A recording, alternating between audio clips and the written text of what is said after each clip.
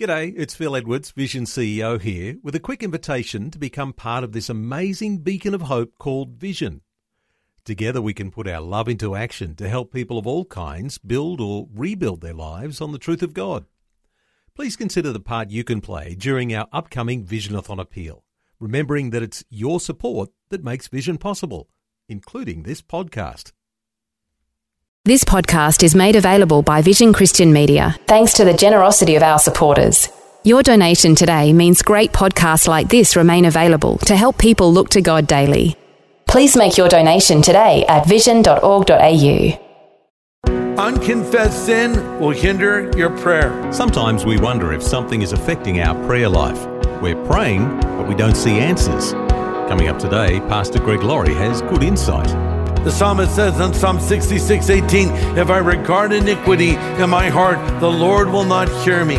So if there is a sin in your life that you have not confessed to God, stop rationalizing it. Stop justifying it. You know it's a sin. Ask God to forgive you. This is the day when the lost are found. This is the day for a new beginning. Amazing grace, how sweet the sound. Again you hear all the angels are singing. This is the day when life begins. We've all had moments of relief when an annoying problem is finally solved. Like we get rid of that little rock from our shoe, we clean the bird dropping off the windscreen, or somebody finally shuts off that incessant car alarm. Oh, what a relief. That's refreshing. Well, currently here on A New Beginning, Pastor Greg Laurie is highlighting a number of spiritual issues where many of us could use a little refreshment. It's foundational insight on the fundamentals of the Christian life. Glad you've joined us. This is the day when life begins. In this message, I want to talk to you about the refreshing power of prayer. Do you remember the first time your prayer was answered? How wonderful that was. In light of this, why don't we pray more often? Jeremiah 29:13, God says, if you seek me, you'll find me. If you seek me with all of your heart. Now, there are things that can hinder our prayers. Things that if we do these things, it can stop God from intervening in our life. So let's find out what these barriers are and get rid of them. Here's one. Unconfessed sin will hinder your prayer. Unconfessed sin will hinder your prayer. Isaiah 59 says, the Lord's hand is not short that it can't save. His ear is not closed that it cannot hear. But your iniquities have separated between you and your God, and your sins have hid his face that he will not hear. The psalmist says in Psalm 66:18, if I regard iniquity in my heart, the Lord will not hear me. And the word that he uses there for regard means to hold on to or to cling to. So if there is a sin in your life that you have not confessed to God, confess it to him. You say, what do you mean confess? It means admit it. Confess means to agree with God, to see sin for what it is. Stop rationalizing it. Stop justifying it. Stop saying, well, everyone is doing it. You know it's a sin. Ask God to forgive you. We need to be forgiven by God on a daily basis as Christians. Remember in the Lord's Prayer, Jesus taught us to pray as follows. Our Father who art in heaven, hallowed be your name. Your kingdom come, your will be done on earth as it is in heaven. Give us this day our daily bread, and forgive us our sins as we forgive those who have sinned against us. So Jesus is teaching us as we pray that we should ask God on a regular basis for our daily bread. What is our daily bread? Well, that's just provision. Bread was a staple of the Middle Eastern diet. Nobody was on the keto diet back then. They had carbs in their diet. And so the idea of asking for bread is just asking God for provision. Lord, provide all that I need, a roof over my head and food on my table. Give me this day my daily bread. So it's daily. That's something I should be praying about daily. He didn't say, pray, give us this month our monthly bread. No, it's a daily thing I come to God for. And by the way, when the Lord has provided for you, that's why we say grace. What is the point of saying grace? It's to give thanks for what God has given us. So you get that meal in front of you and you say, Lord, I thank you for providing this meal for me. But he goes on, give us this day our daily bread and forgive us our sins as we forgive those who have sinned against us. So he's also teaching us to pray for the forgiveness of sins on a regular basis. Sin can separate you from God.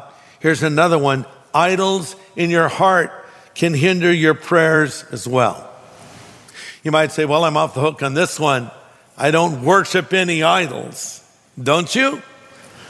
We might have some little object that we bow down before. I doubt that, but some do. But an idol is anything or anyone that takes the place of God in our life, you see. So a lot of things can become an idol.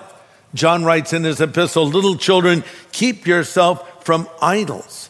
For some people, their idol is their appearance. It's all about the way that they look. They effectively worship themselves. Some people worship money. They worship their possessions. They worship the car they drive. They worship the house they live in. You go, what do you mean worship? I mean, they're preoccupied with it and they think about that thing more than God himself. The Bible tells the story of a young man that came to Jesus. We call him the rich young ruler. Probably cruised up in a super cool lowered chariot, holding a latte. Oh, they didn't have lattes back then. He says, hey, good teacher, what must I do to inherit eternal life? It's almost as though he was saying, by implication, hey, Jesus, your group of followers are kind of a ragtag bunch, are they not? What do you have, some fishermen, a tax collector? Look at me. I'm a ruler, and I'm rich, and I'm young. So this guy was probably in his 30s, climbing his ladder, very influential. Be great to have me on your team. Here I am. What do I have to do to inherit eternal life? You would have thought Jesus would have said, come on in, son. You're one of the team now. Let's go. No, Jesus says, I'll tell you what. You need to keep the commandments. And he quotes a few of the 10 commandments to this young man. And then the rich young ruler said in response, all these I have kept since I've been a young boy. If we would have read at that point and Jesus smacked him across the face, it would have made sense. What a joke. Kept all the commandments since he was a young boy. No one keeps all the commandments. There's only one man who ever walked the earth that kept all of the commandments, and that was Jesus Christ. Because the fact is, no one can keep the commandments. God gives us the commandments to drive us to Jesus. The commandments open my eyes and they shut my mouth and show me that I sin and I fall short of God's glory. But anyway, this young man says, all these I've kept from my youth up. And I love how it then goes on to say, and Jesus looked at him and loved him. He loved him. He said, you're so cute. Look at you, arrogant young man, thinking you've done it all. All right, Jesus says, I'll tell you what. Take all of your stuff, sell it, give it to the poor, and follow me. And the Bible says that man went away sad because he had many possessions. You see, the problem with this young man is he worshiped things. Jesus didn't want his stuff. It's possible if the young man would have said, okay, Lord, I'll do it, the Lord might have said, never mind. No, he said this to only one man in the Bible, and that's because this man was ruled by his own possessions. As someone else, he might say, if you want to follow me, break off that relationship that is pulling you down spiritually. To another, he might say another thing. But you see, the idol in that young man's heart was his stuff. Yes, idols can keep us from God. You're listening to A New Beginning with Pastor Greg Laurie from Harvest Christian Fellowship in Riverside, California. And today we're getting some important insights on prayer as Pastor Greg explains those things that can actually hinder our prayers. Let's continue now. Here's another one. Unforgiveness in your heart can hinder your prayers. Unforgiveness in your heart can hinder your prayers. Mark 11:25 says, when you stand praying, if you have anything against anyone, forgive him, that your Father in heaven may also forgive you your trespasses. Notice it doesn't say, if you have anything against anyone, forgive him if they deserve it. No, it just says forgive them. Because we've all been hurt by people, haven't we? You've been hurt by your parents, perhaps. Hurt by your children. Hurt by your husband, your wife. Hurt by someone you thought was a friend who ended up betraying you. We've been hurt in life, and the Bible teaches us to be tender-hearted, forgiving one another as God in Christ has forgiven us. Listen to this. Forgiven people should be forgiving people. And if you do not forgive, bitterness will creep in, eating you up inside. It's been said, quote, bitterness is an acid that destroys its own container, end quote. Years ago, someone gave me a shirt as a gift. And this was not an attractive shirt, I have to say. And by the way, if you give clothes to someone as a gift, don't ask them the next time you see them, why aren't you wearing the shirt I gave you or the dress or whatever it was? The reason may be because what you gave them was ugly and you have bad taste, but they don't want to say that to you. So I'm saying it to you on their behalf. Don't give clothes to people without the option of them returning the clothes. If I give a shirt to someone or a dress to my wife, I'll say, look, return it. If you don't like it, I'm fine. I thought this looked pretty good. Here's the receipt. Get whatever you want. But anyway, you give this ugly shirt to them. You expect them to wear it. Someone gave me this ugly shirt. I'm not going to throw it away. It was a gift. So I put it in the trunk of my car. I'm not sure what I was going to do with it. Well, then I got a problem with my battery, and I took my battery out and put it in the trunk of my car. And as I drove around, I opened up the trunk and realized the battery had tipped over, and all this battery acid had filled the shirt. The shirt was wet with battery acid. Somehow, it ended up at the dry cleaners. So I get a call on my phone from the dry cleaners like a day later. Sir, what is this shirt you gave to us to dry clean? It's like a pirate shirt. I said, a pirate shirt? See, it's coming apart in strips right now, and strips of this shirt landed on a pile of sheets we had and burned a hole through them. What is this shirt? I said, oh, I don't want it. You can just keep it. See, that the acid, the battery acid in the shirt was destroying things, and that's what bitterness does to you. That's what unforgiveness does to you as well. Forgive. Jesus on the cross said, Father, forgive them, for they know not what they do. You say, oh, give me a break, Greg. That's Jesus. I'm not Jesus. No, you're not. Nor am I. But remember Stephen, the first martyr of the church? He was put to death for his faith in Christ. And what did he pray?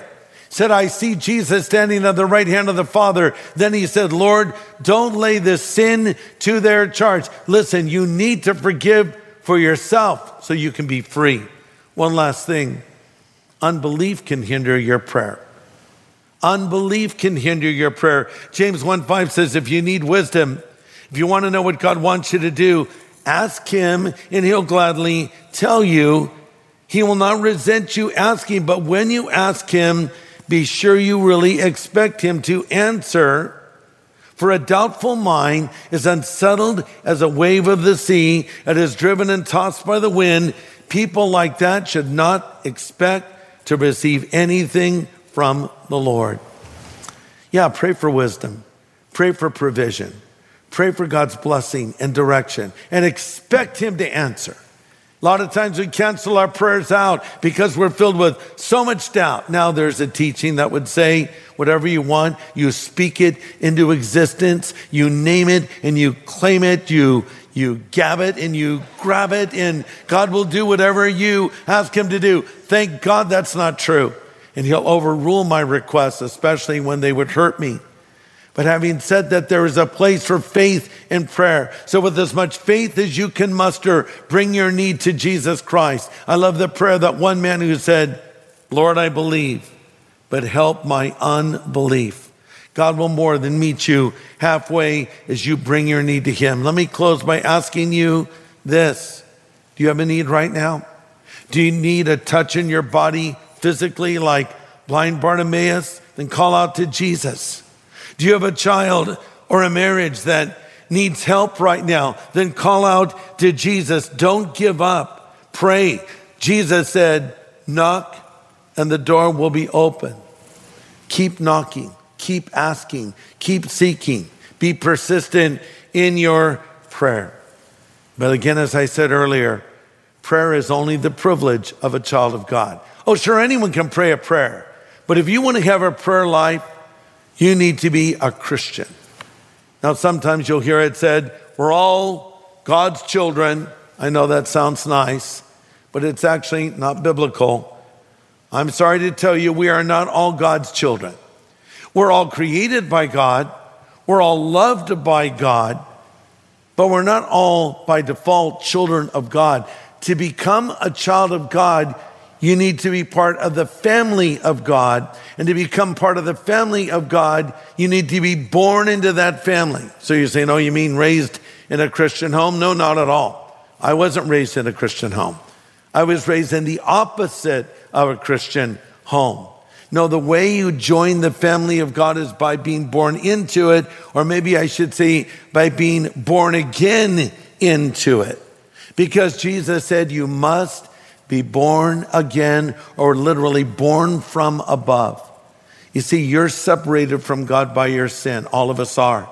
We've all broken God's commandments. We've all fallen short of God's standards. But 2,000 years ago, God loved you so much, he sent his son, Jesus Christ, to die on the cross in your place. That's what Jesus was talking about in the story we read. That the Son of Man himself was going to go and suffer and die for their sins and for our sins and for all of humanity's sins. So I'm separated from God by my sin, but Christ died for my sin. And if I'll turn from that sin and put my faith in him, he will forgive me. So let me ask you, have you been forgiven of your sin? Is Jesus Christ living inside of you right now? The Bible says, for as many as received him, he gave them the power to become sons of God. Being a Christian isn't just believing a creed or reading the Bible or going to church. Being a Christian is having Christ living inside of you. Is Jesus living in your heart and life right now? You might say, well, I think so. I'm not sure. If a family moved into your house at 3 o'clock in the morning and started cooking fish in your kitchen, do you think you would notice? Now, I'm not comparing Jesus to a family moving into your house. I'm just saying, if someone came into your house, I think you'd be aware of it. And in the same way, if God Almighty has taken residence in your heart, you'll know it. And if you don't know it, maybe that's because he's not there yet. Would you like to ask Jesus to come into your life? Would you like to be forgiven of your sin? I began by talking about refreshment. Would you like to be refreshed? Again, Jesus said, come to me, all you that labor and are burdened, and I will refresh you. Are you burdened by your sin? That can all change right now. Jesus is ready to step into your life and change everything. He'll give you the meaning and purpose of life you've been looking for, and then he'll give you hope beyond the grave in the afterlife. He'll give you the hope of heaven, but you must ask him to come and live in your heart right here, right now. In a moment, we're going to pray, and I'm going to extend an invitation for you to believe in Jesus Christ.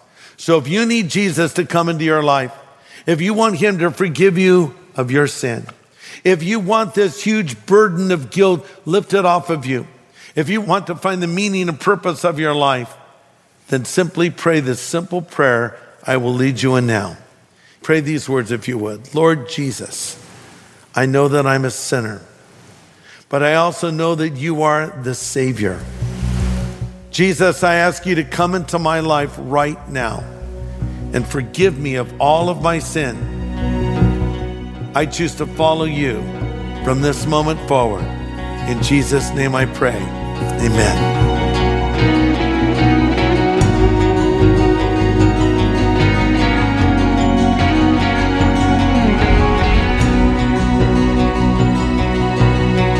Such an important prayer from Pastor Greg Laurie. And if you've just made that decision, let us be the first to welcome you into the family of God. But we also want to offer you some help in the form of the New Believers Growth Packet. It'll help you get started living this life of faith. It's free and available at no obligation. Just call 1-800-PRAY-FOR-ME. That's 1-800-772-936. The team would also love to pray with you. That's 1-800-PRAY-FOR-ME. Well, next time, as Pastor Greg's Refresh series continues, we'll see how refreshing it is to live a Spirit-led life. We'll discover that the Spirit provides both power and direction in our lives. Join us again here on A New Beginning with Pastor and Bible teacher Greg Laurie. This is the day when life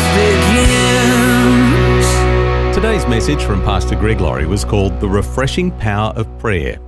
If you'd like to listen again, just download the free Vision Christian Media app, where it's available as a podcast.